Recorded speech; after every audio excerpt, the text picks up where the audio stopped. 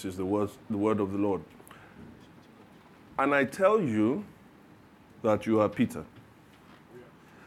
And on this rock, I will build my church, and the gates of Hades will not overcome it. I will give you the keys of the kingdom of heaven. Whatever you bind on earth will be bound in heaven, and whatever you loose on earth will be loosed in heaven. This is the word of the Lord. All right, let us have our seat.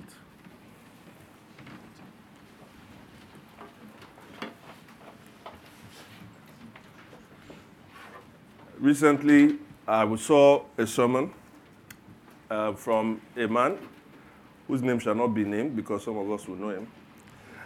But he was recently elevated from being a pastor or a reverend to a bishop. So he came back to the congregation. I think this happened on a Saturday. That's going to be a bit distracting. That's going to be blowing into my mind. So he came on, I think the ordination was done on a Saturday. And so, church people were involved. They had, helped him they had supported him and done a lot. So when he came, when it was Sunday, there were shouts of joy. He had come, he was wearing his bishop regalia, and he was wearing his cap. He was talking about how, actually, this thing really fits me, right, doesn't it? People were clapping, doing everything. So, for a few minutes, people were clapping, just hailing, and he was so happy. And so he thanked everyone that has supported. They clapped, they were happy. He acknowledged people here and there. They were clapping. The thing was, but, at some point, you start getting tired of the clapping. So you could notice the energy was dying a little bit. So he now got to the point I think was now the centerpiece of what he was going to say. And he then said, because he was about to give a sermon, he says, this is going to be my first official assignment as a bishop. To which the congregation, at this point, there was nobody really responded. Like, now, why did we come here before? Of course, that's what it is. But he had said it in a way that was meant to be the place where everybody was meant to go, woo! So they all went mute. And then the man said, won't you clap for me? He said, please clap for me now. So they all started clapping. And when I saw that, immediately I said, this man could not be presiding over a healthy church. Why? Because it was obvious. The church was all about him. I don't know if you're leading a church or you're leading a ministry, but let me ask you the question. Who is the main focus of your ministry? Who is the overall leader of your ministry?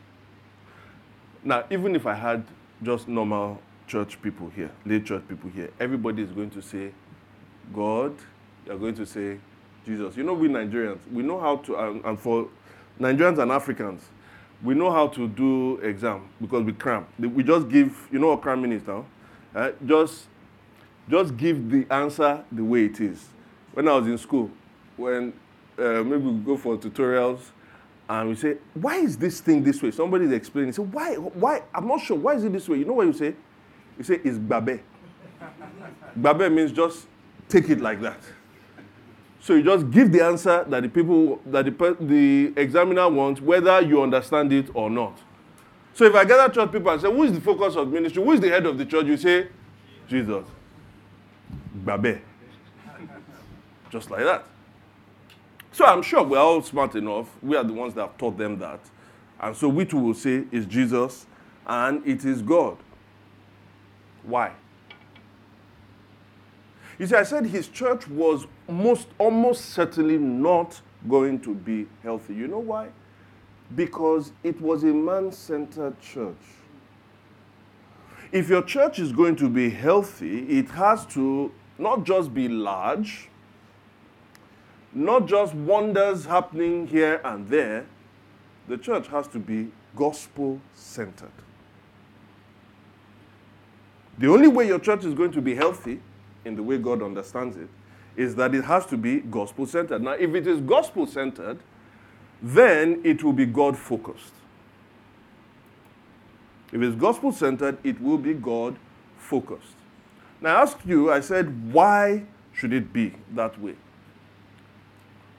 Now, maybe you will quote Matthew 16, verse 18 to 19 that I read, because Jesus says, I will build my church. Who does the church belong to? Right? I will build my church. Not I will build your church. So many people are looking for God to build their church. I will build my church. So I can point to Matthew 16 for you. You won't be wrong. But I would say this, that it's not just Matthew 16 that teaches that. The whole sweep of the Bible teaches it. In fact, if you notice what he says, after I will build my church, he directly ties it to the kingdom. I will give you the keys of the kingdom of heaven. So, if that church has to be gospel-centered and God-focused, it has to be Christ-centered, because Christ is the head of the kingdom. So what I want to do this first morning is to take us through a sweep of the Bible theologically. So this first talk is theological, right? The others will be much more practical, but this is much more theological.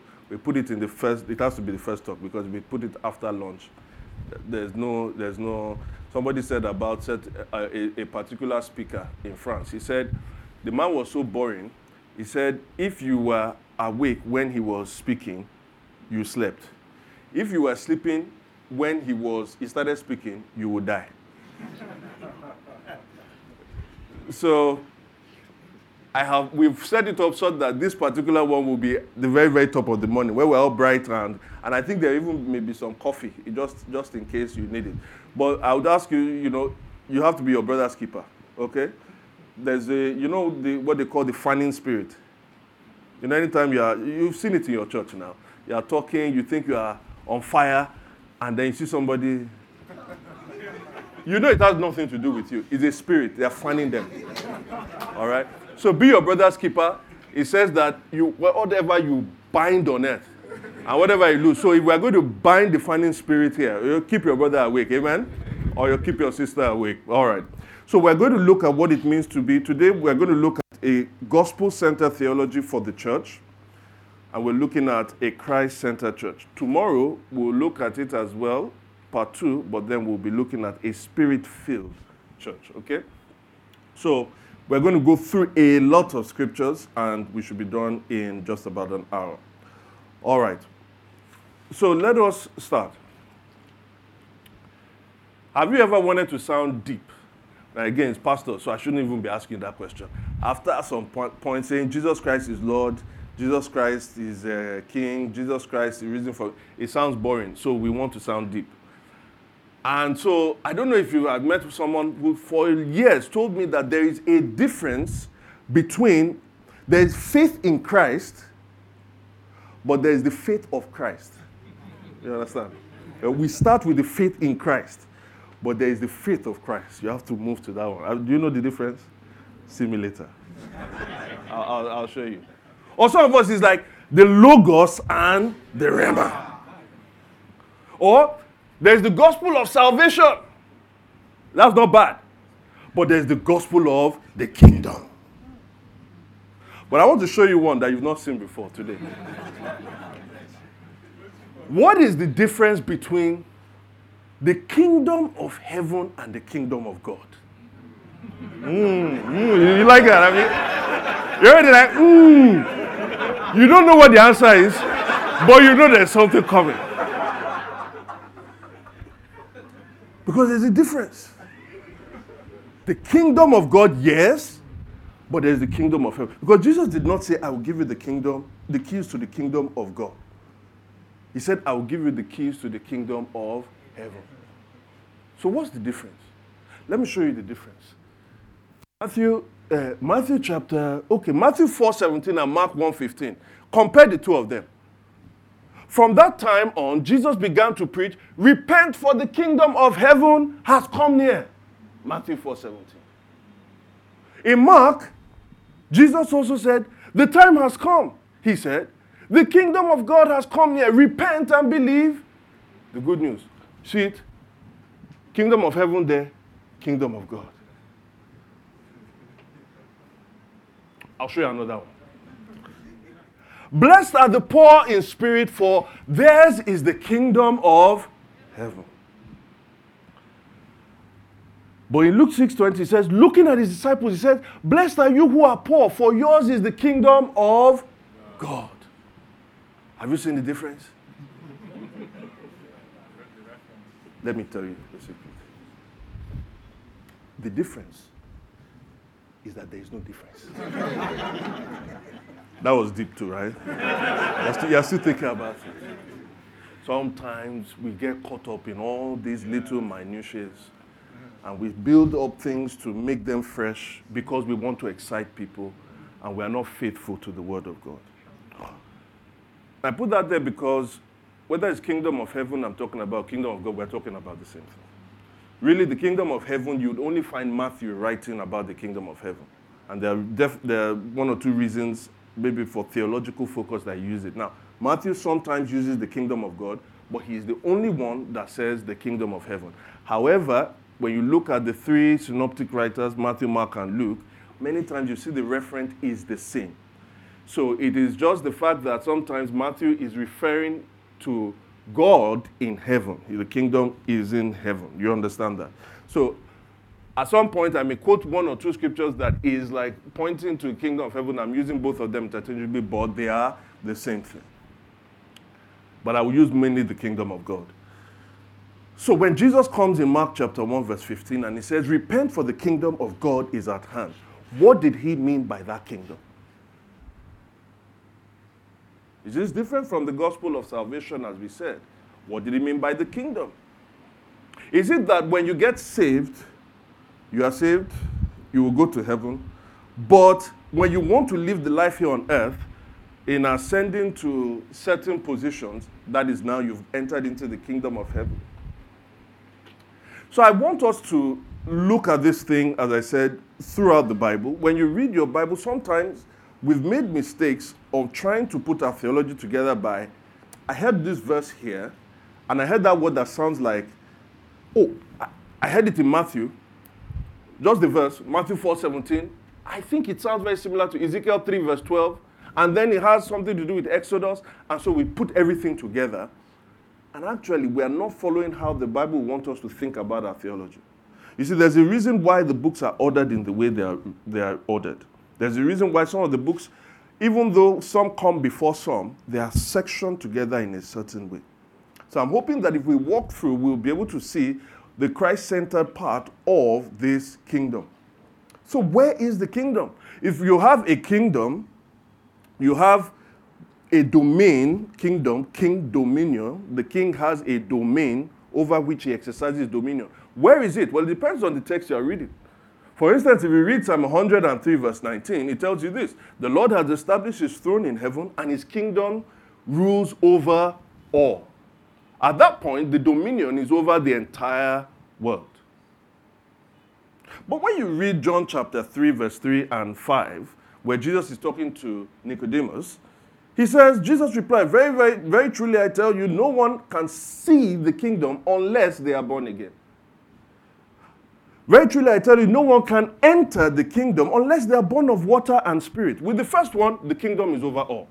The rule is over all. In the second one, there are people that can see it and enter. There are people that cannot see and enter. So on the one hand, in the first referent, the kingdom was non-exclusive. It didn't exclude anyone. In the second referent, it is very exclusive. Unless, he says, unless something happens to you, you cannot be in the kingdom. Amen? So we're looking really at the second one. When we talk about the kingdom of God and Jesus, when he says, repent and believe, in other words, he's saying something has to happen for you to enter into the kingdom. So we're talking about this exclusive kingdom.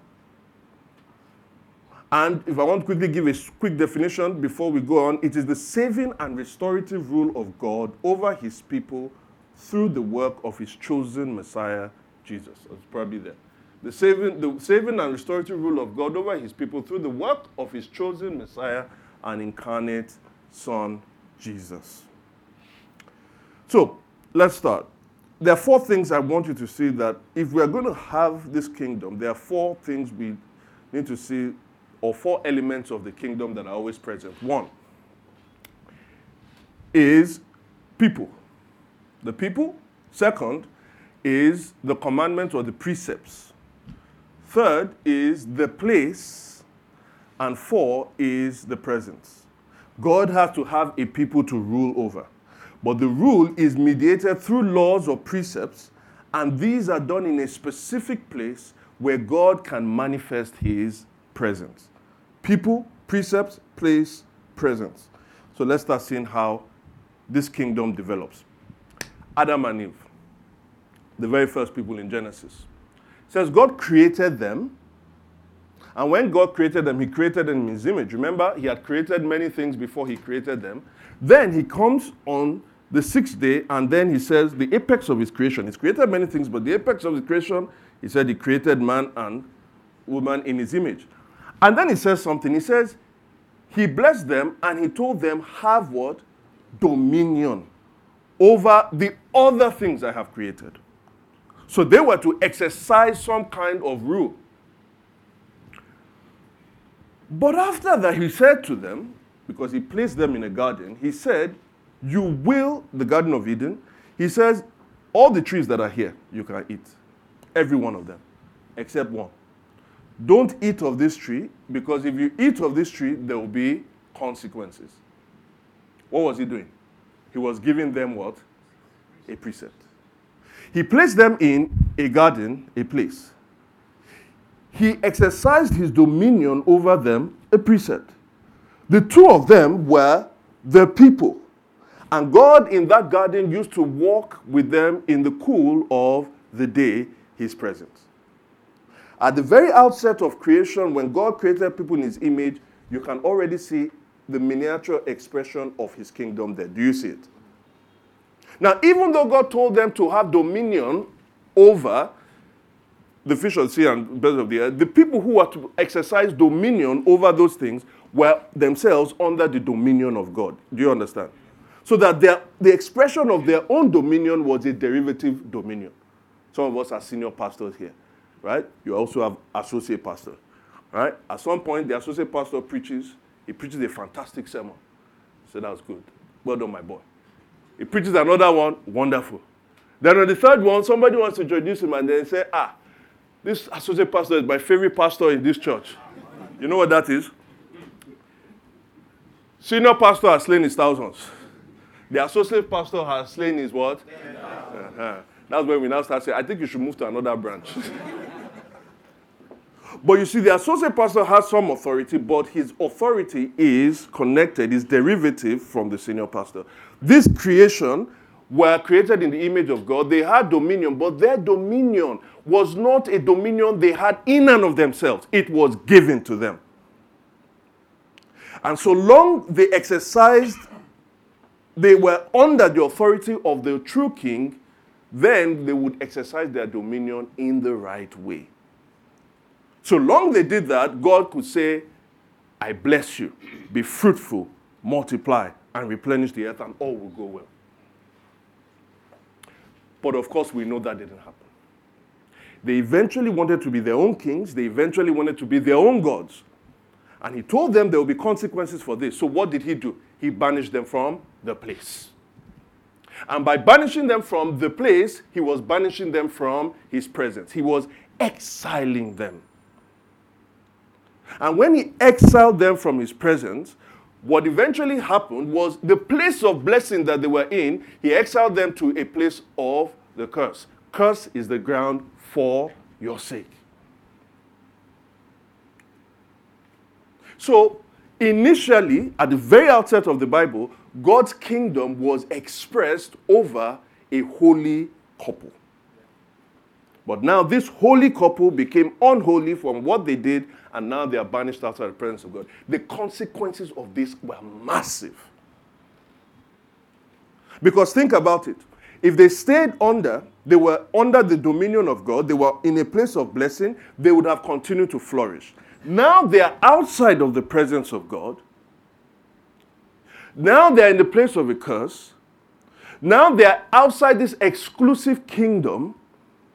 What is going to happen? Because these people are the primal pair of creation. Every other person that was born after them was not born in the garden, was born outside of the garden. And so the DNA of sin was also in them, such that from the very outset, as David said, in sin did my mother conceive me. Everyone that comes after now, if God was to exercise his judgment over them by the way they obey his law, they are now outside of God's kingdom. They will only face condemnation. And that's the state we find in Genesis chapter 3.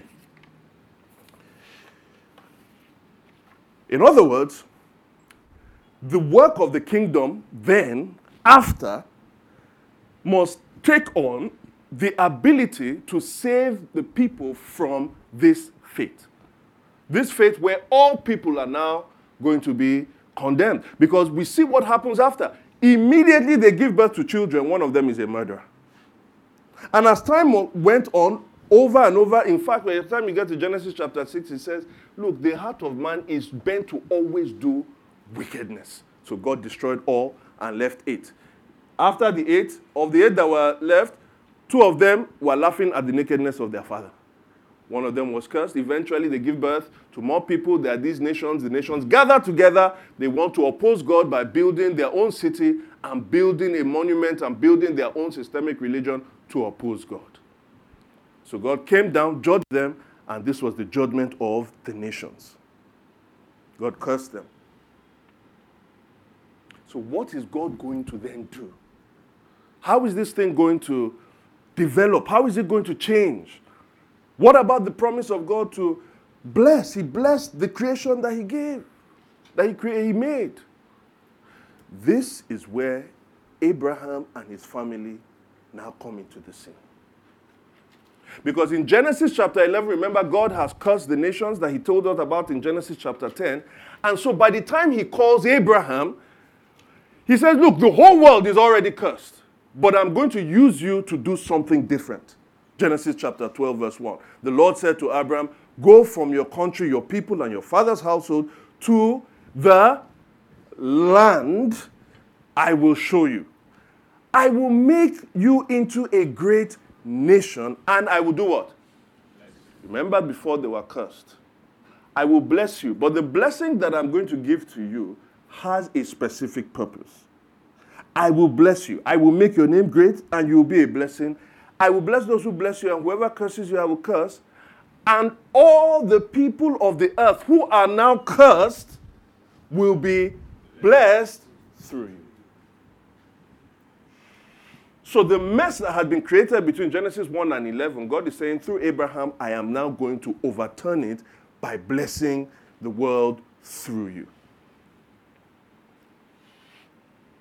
Now, but the way he's going to do it, if you notice in verse 2, he says, I will make you a great nation.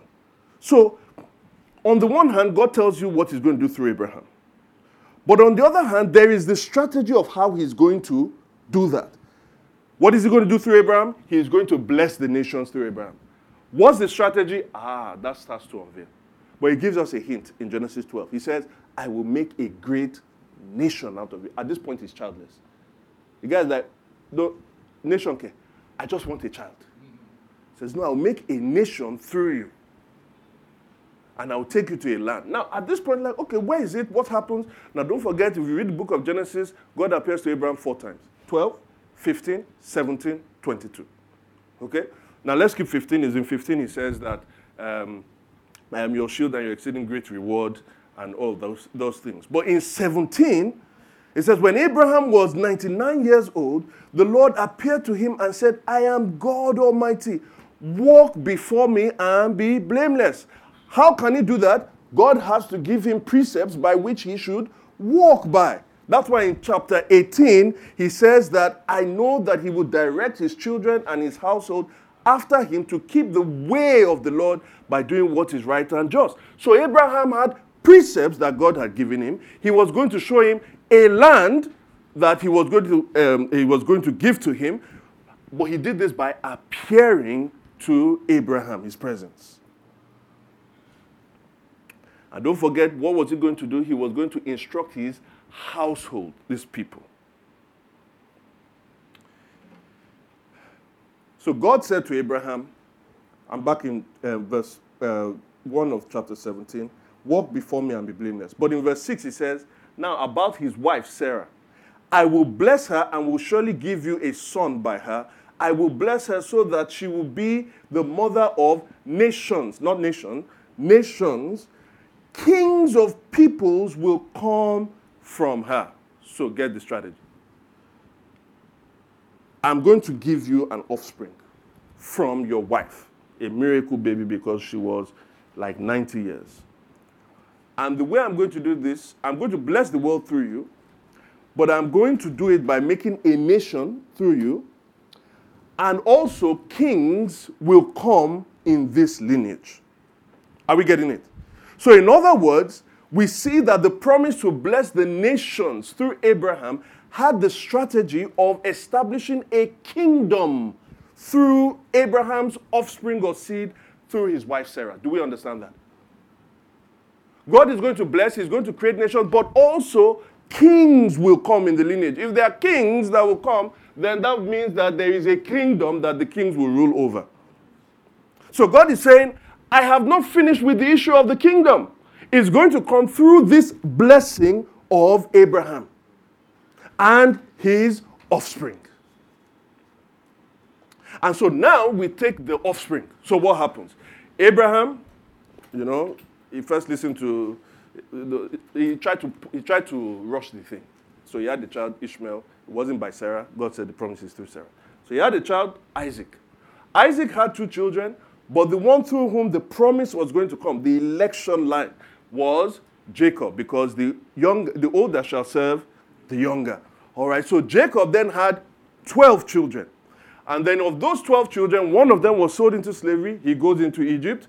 He is first in prison, eventually rises up to the second in command to Pharaoh. And then when you get to the end of Genesis, he has now reconciled with his father. The family is now larger. And then we hear in Genesis chapter 50, verse 22, and also Exodus chapter 1, verse 5, Joseph stayed in Egypt along with his father's family. The descendants of Jacob numbered 70 in all. Joseph was already in Egypt. In the first instance with Adam and Eve, the kingdom of God was over a holy couple. By the end of Genesis and the beginning of Exodus, the kingdom of God is over a holy family. It's advancing. It's developing.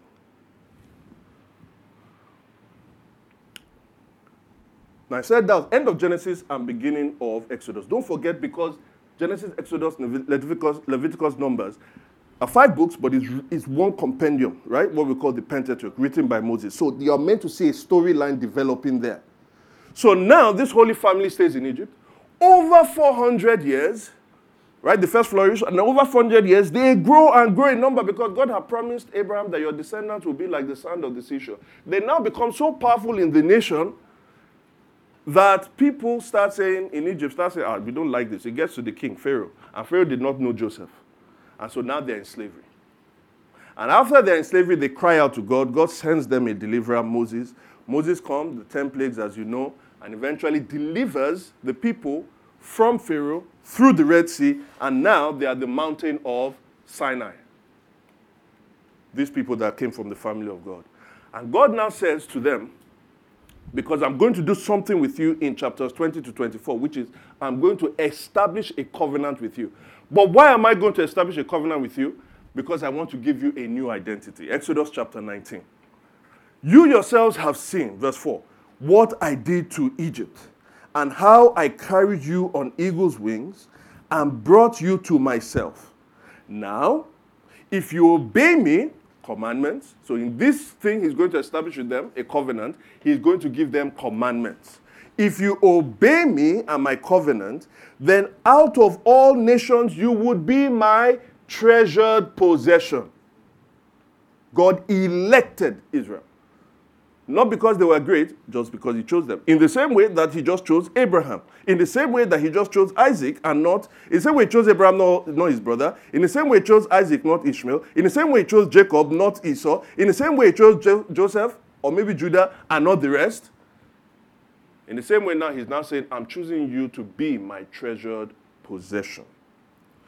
Although all the earth is mine, you will be to me, what would you be? What would you be? Not just treasured possession, but you will be to me a kingdom of priests. A kingdom of priests. So God wants to establish a covenant with them. He has just saved them by grace. You know, the deliverance from at the Red Sea was a salvation by grace. Why? Because what did God tell them when the chariots of Pharaoh were coming? What did Moses say to them? Stand and see. Don't do anything. You can't end it. Stand and see the salvation of the Lord. So he did not give them commandments before saving them. He saved them before he gave them commandments. So now he wants to establish his covenant with them. There's going to be agreements. There are going to be laws. He has taken them out of Egypt because Egypt is not their land. God had promised Pharaoh a land. He's taking them to the land, the promised land. But now he wants to make them a distinct kingdom, his own possession. And so he's going to establish a covenant with them. He says, you have to obey me. And if you obey me, and if you go on well, you will be to me a kingdom of priests. All of them, a kingdom of priests. What do you mean by priests? Well, priests were these individuals that, on the one hand, they were like an intermediary. An intermediary in between. You know, which one will I use as intermediary now? Huh? Yeah, before I'm trying to give an example. What do the Yorubas call alayino? Someone in the middle, you know, if you're trying to get two people together, you understand? You know, some of you don't have many married people in your church. So sometimes you say, can I be a facilitator? You know, you see sister Kenny there, that sister. And you see that brother, sister, brother. Okay, so there's a problem. Sister is there. Brother is there. How do I bring them together? The way I bring them, who is even the person talking? Me. So I'm the one, sister, brother, who is in the middle? So who is going to bring them together? Me.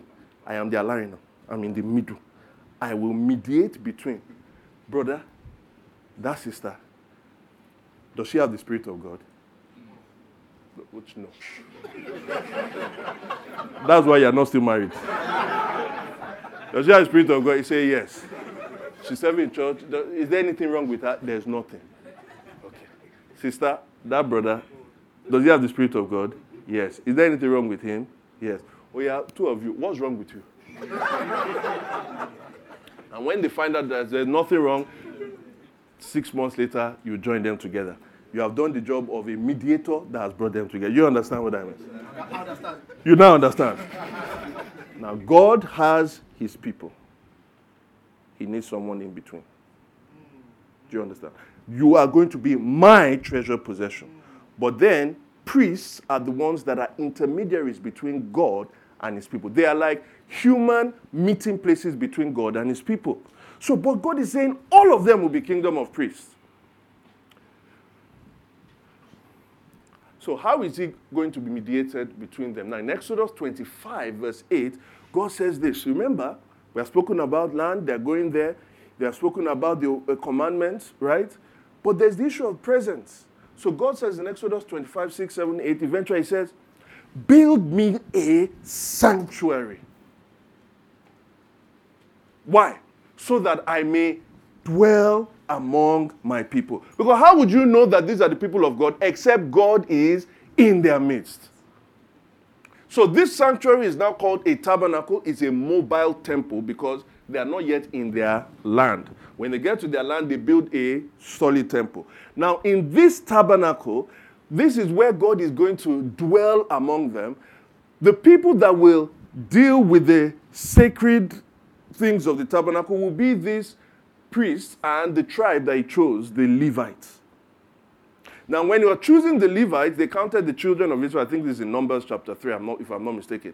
They counted the number of people of Israel, and they made sure that, all the firstborns, they made sure that the same number of the firstborns and the same number of all the Levites tallied. When there was a difference, they paid some redemption money.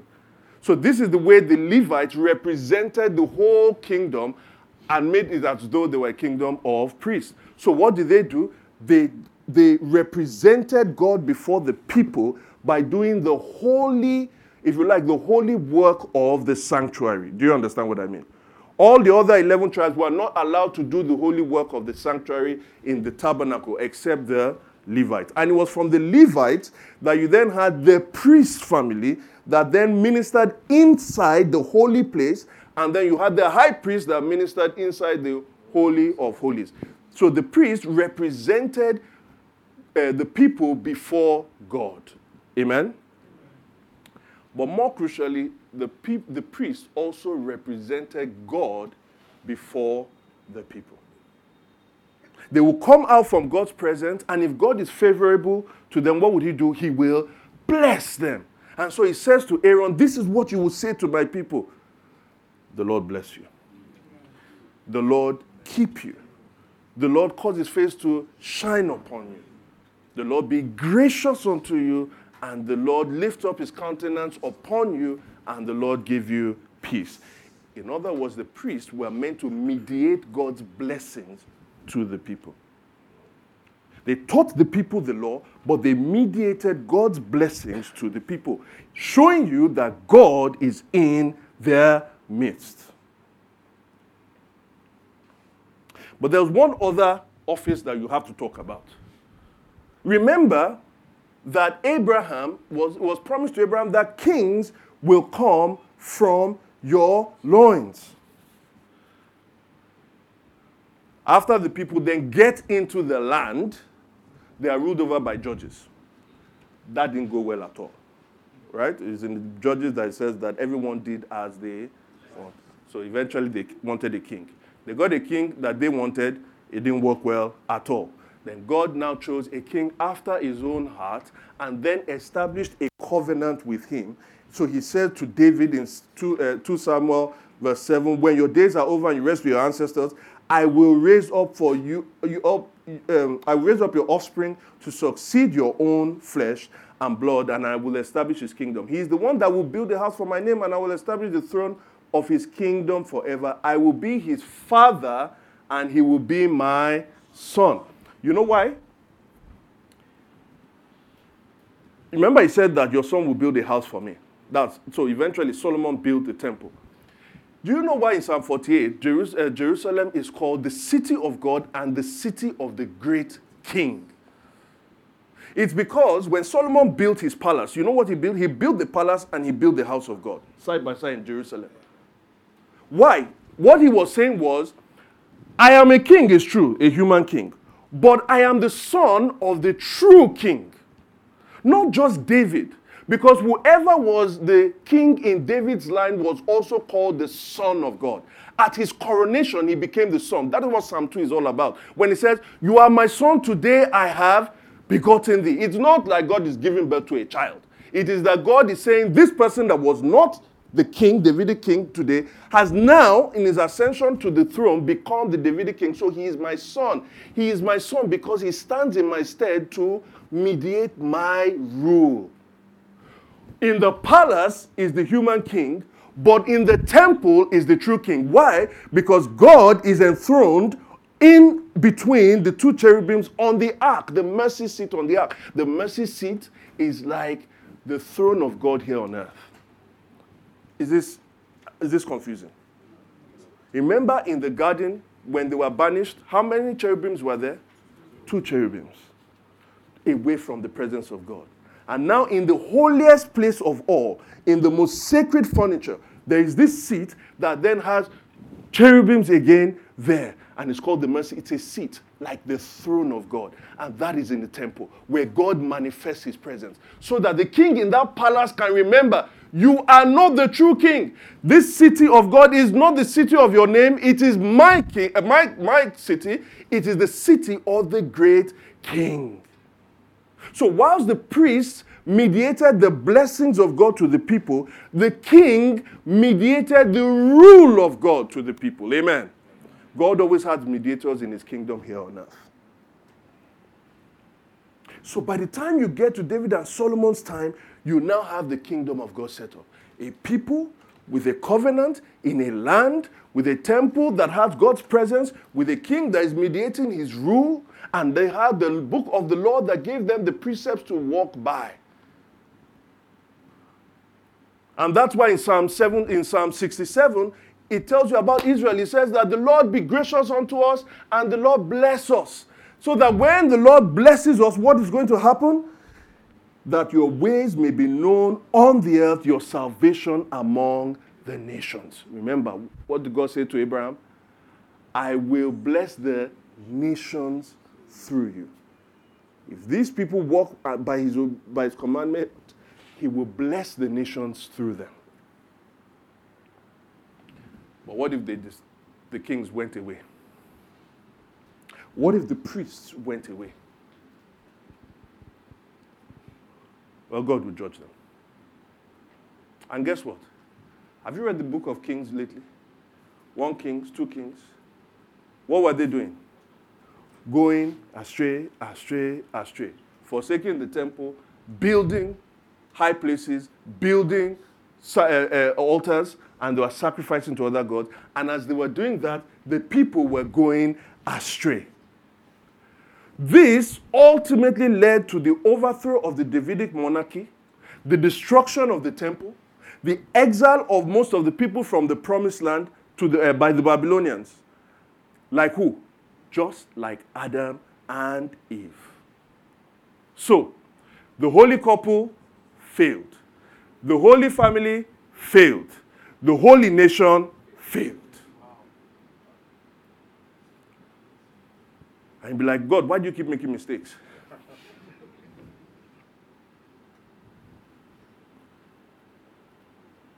Even when there was a return from exile, under Ezra and Nehemiah's time, when they dedicated the temple, what happened? They dedicated the temple, and yet there were some people crying. Why were they crying?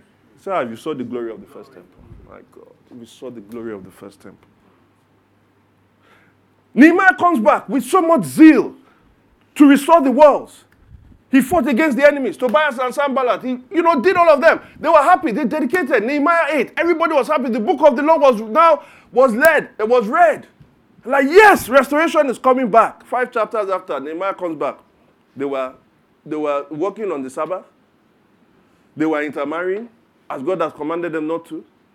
They were doing so many things. You know what Nehemiah said? Have you seen the end of the book of Nehemiah? You know what he said? God, don't forget those priests, that high priest, all of those people that spoiled the work I did. Don't forget them. You know what he meant by don't forget them? Then he now said, God, don't forget everything I did. God, remember me. Because these people are used to, I tried my best. That's how the book of Nehemiah ends.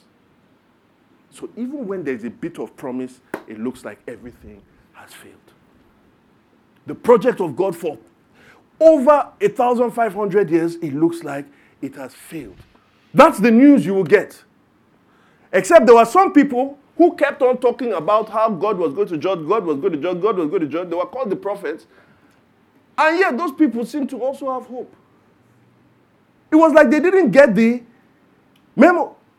Prophet Amos said, guess what? The Davidic monarchy will be restored. In that day, I will restore David's fallen shelter. I will repair its broken walls and restore its ruins and rebuild it as it used to be.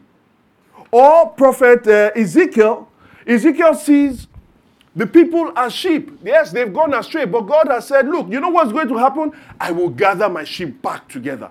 I will gather them under a shepherd, David.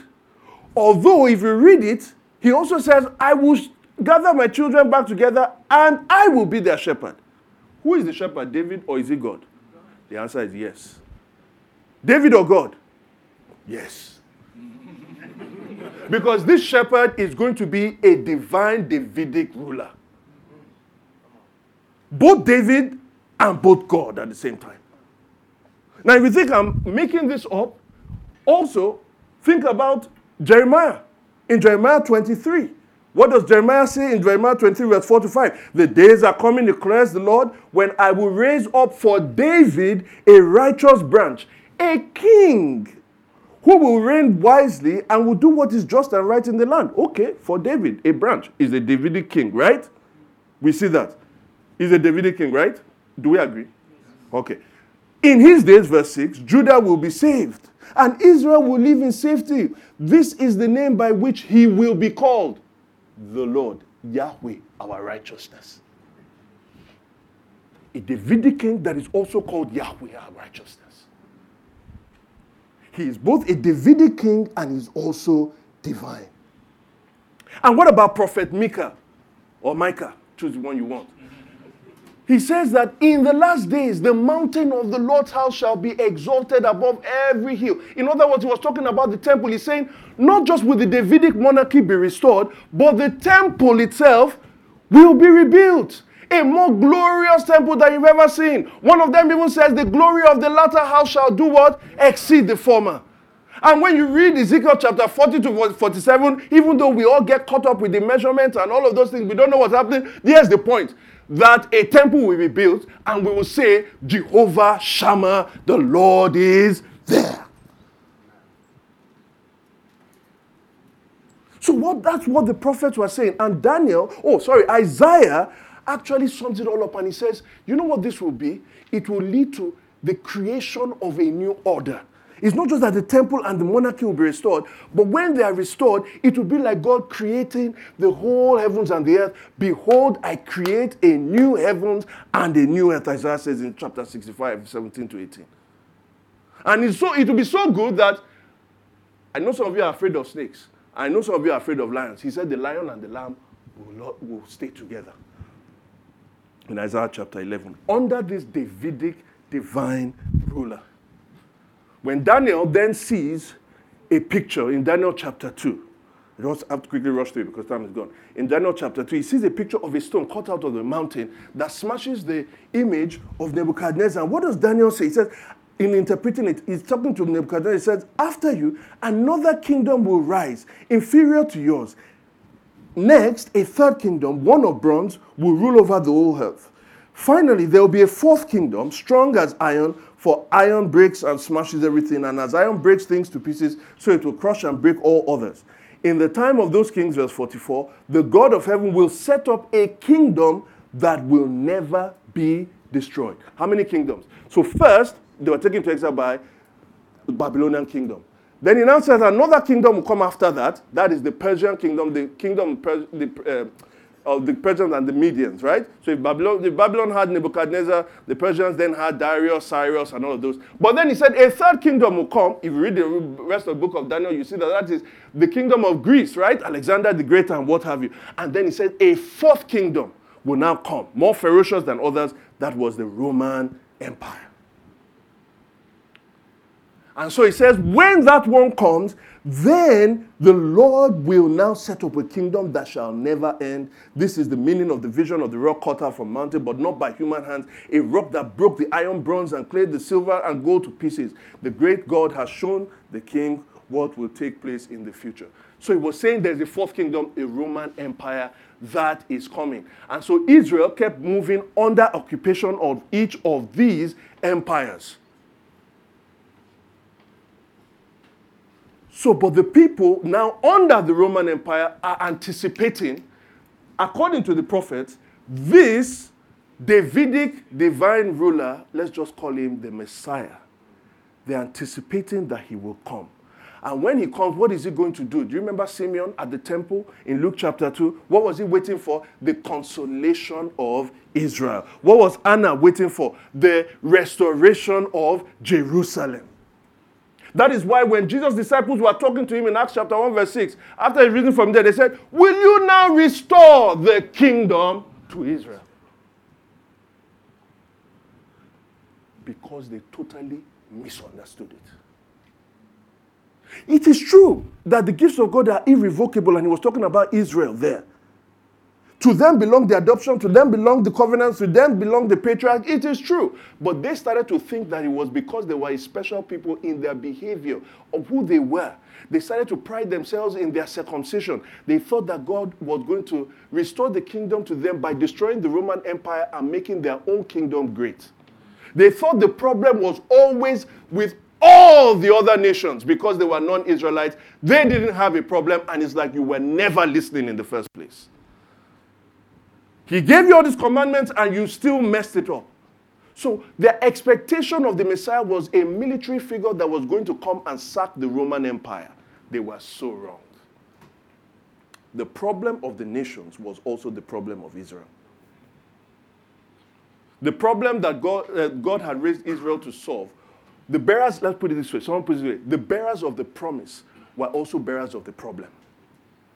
What was the problem? It was sin in their heart. Their greatest tyranny was not the Roman Empire. Their greatest tyranny was the rebellious nature in their heart. And so when the Messiah was coming, he was truly going to be a Davidic king, but when his name was given to us, you would understand what he was coming to do. Matthew chapter 1, I'm just going to read some verses there. Matthew 1, 18, 20 and 23. This is how the birth of Jesus, the Messiah, came about. His mother Mary was pledged to be married to Joseph. An angel of the Lord appeared to him in a dream and said, Joseph, son of who? David. Do not be afraid. Take Mary home as your wife, because what is conceived of her is from the Holy Spirit. Father from David. Conceived of her what? Holy Spirit. The Davidic divine. And then verse 23, she will give birth to a son.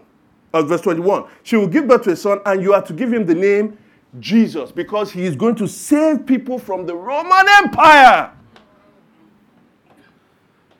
Because he will save them from their sins. The virgin will conceive and give birth to a son, and they will call him what? Emmanuel. Oh, I hope you see what's going on there. Remember we talked about presence. God is coming to his people. God is coming to his people. He comes through his word. He comes through an angel. He comes through different things. He comes through the prophets. He comes through priests. He comes through a temple. But you cannot really see God and live. And here we have a human being conceived of the Holy Spirit, God himself, because his name is what? God with us. All these different mediators trying to tell us that we all need a mediator. But there is one man or one mediator between man and God. The man who is God, his name is Jesus. And he is that Davidic king who is now going to rule over a kingdom. Of the increase of his kingdom, there shall be no what? No end. So you start understanding where he's going when he says, repent, for the kingdom of God is at hand. He is the true temple. They get to another temple. Herod has built a temple so that the Jewish people will like him. It took him 46 years. He said, destroy this temple and I'll raise it up in 3 days. Like, are you joking? Do you know how long? Do you know how many contractors? Do you know how many contractors? Well, it took 46. Maybe there was corruption. It was like Nigeria. Do you know how much has gone into this thing? 46 years, and you raise it up in 3 days. He said he was talking about the temple of his body. Because why? He is the meeting place. He is the temple. God, in the beginning, was the Word. The Word was with God, and the Word was God. So that Word that is God became flesh and dwelt or tabernacled. Remember, build me a tabernacle so I will dwell. That Word became flesh and tabernacled with us. The meeting place between. In Hebrews chapter 3, he says he is the high priest of what we profess. Jesus is the one that fulfills. That's why he says The law, he did not come to abolish it. All the things you see in the law and the prophets, he was what they were talking about. So, I must quickly wrap up. And you know, if I say I must quickly wrap up as a preacher, you know what that means. But I will try to quickly. In 1 Timothy, when he says that, for there is one God between God and mankind, the man Jesus Christ, what does he say after? He said, who gave himself as a ransom for all people. So now he's coming to save the people. The kingdom of God is about the king who first saves his people. But how is the king going to do it? He's going to fight the enemies, yes, but not in the kind of warfare you understand. For we wrestle not against flesh and blood. So what does he do? In John chapter 19, he goes to fight their battles. And you know what he does? John chapter 19, verse 19-20. Pilate had a notice prepared and fastened to the cross. He was nailed on a cross. What was said on that cross? What was said on that notice?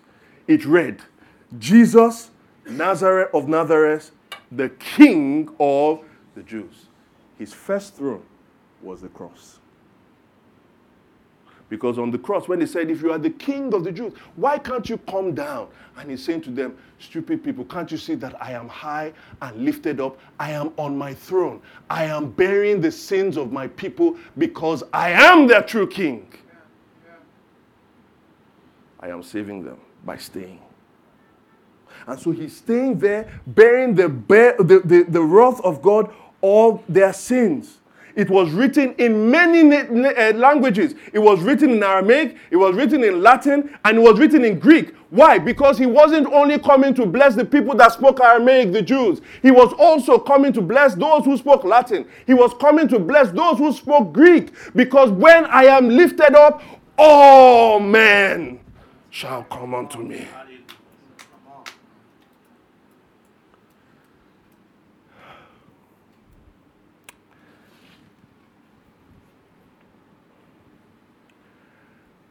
But he didn't remain on the cross.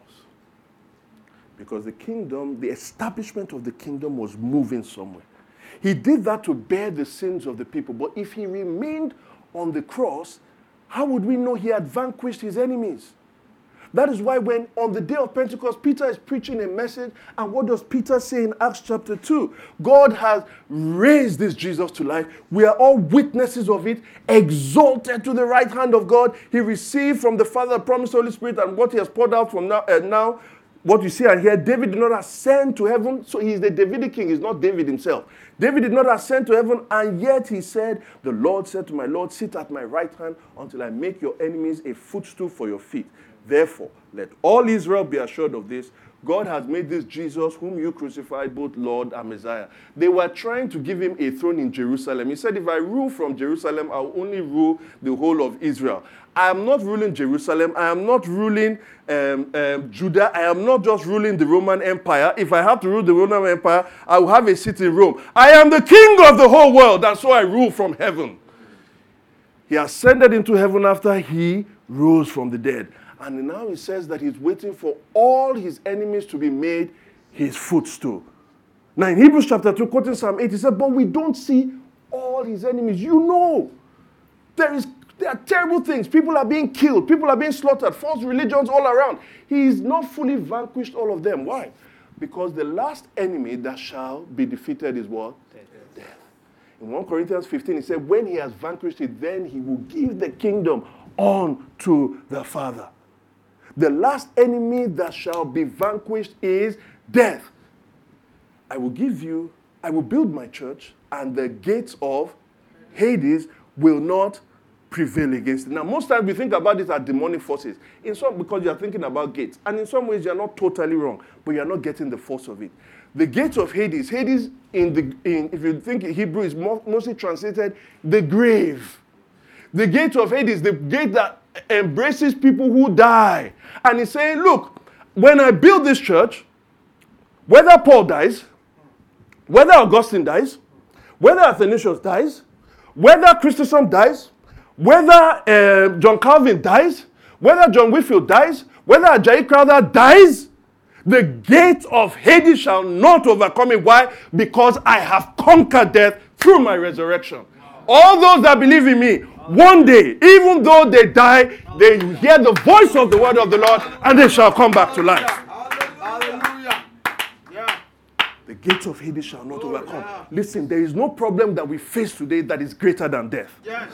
And it says that we should not fear the one who can destroy the body alone. Why? Because if he destroys the body, he cannot stop the resurrection. Hallelujah. And so the kingdom will be finally consummated when Jesus returns. And he says, all those who are in the graves hear the voice of the Son of the Lord and they come to their life. That is why the resurrection is not coming back from death. The resurrection is going forth into life. A life that is indestructible. And we know that can happen because Jesus, our forerunner, has already gone forth. So when he's talking about his kingdom, he's saying, what I'm trying to do is not save people from poverty.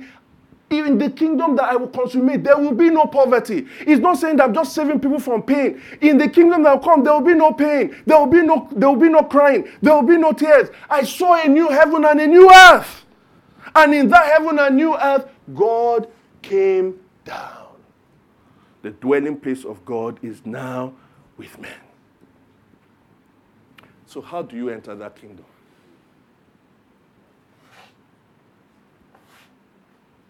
The only way you enter that kingdom is through the forgiveness of sins. You go from the dominion of darkness into the dominion of his Son. Colossians 1. For he has rescued us from the dominion, one kingdom, the dominion of darkness, and brought us into the kingdom of the Son he loves, in whom we have redemption, the forgiveness of sins. Don't let anyone fool you. There is no difference between the gospel of grace and the gospel of the kingdom. They are the same. Through grace, we enter into the kingdom. Through the forgiveness of sins. It's not by politics or election. It's not by some kind of business positions. It is through the forgiveness of sins we enter into the kingdom. And he gives us new life. Except a man is born again, he cannot enter into the kingdom of God. This is how the kingdom advances. It's not of this world. That's why he says that this gospel of the kingdom shall be preached to all the earth for a witness, and then the end shall come. All authority in heaven and the earth has been given to me. Then he says what? Go and make disciples of what? Do you see? It is in Jesus that the blessing of Abraham is fulfilled. All the nations of the earth will be blessed through you. Go and make disciples of all nations. So I want to ask you, in closing, you see how everything is centered around Jesus? Because when he now makes a covenant with us by grace, he gives us laws. If you love me, keep my commandments. But he is the meeting place. He is the king. The question is this: has the kingdom of God come in your church? So the church is not the kingdom of God. But the kingdom of God should come into the church. That is why Jesus has certain titles in the church. He is Peter says that all we as sheep have gone astray, but now we have returned to the shepherd. That's the overall pastor, shepherd, and the bishop or overseer. Are you the general overseer? Or is Jesus the real general overseer? He says he's the head of the church. Husbands, love your wives as Christ loved the church and gave himself for her. For as Christ is to the church, that the husband is to his wife. I am not saying that we are not pastors. We are pastors, we are here. But we are under pastors. I'm not saying you are not an overseer if you are here and you have a church, but you are an under, or at least you should be an under overseer. I'm not saying you are not heading the church, but you should be an under head. Remember, Adam and Eve were given dominion, but their dominion was derivative. So if I came to your church, would I know that that church is about Jesus, or will it be about you? The way you organize your ministry, if you're not in pastoral ministry, but the way you organize your ministry, would somebody know that the kingdom of God through Christ is reigning here? Or would they think that it's all about you? Would we be really clapping for Jesus, or would you be begging people to clap for you? I want us to think about that as we go into our next session. Let us pray.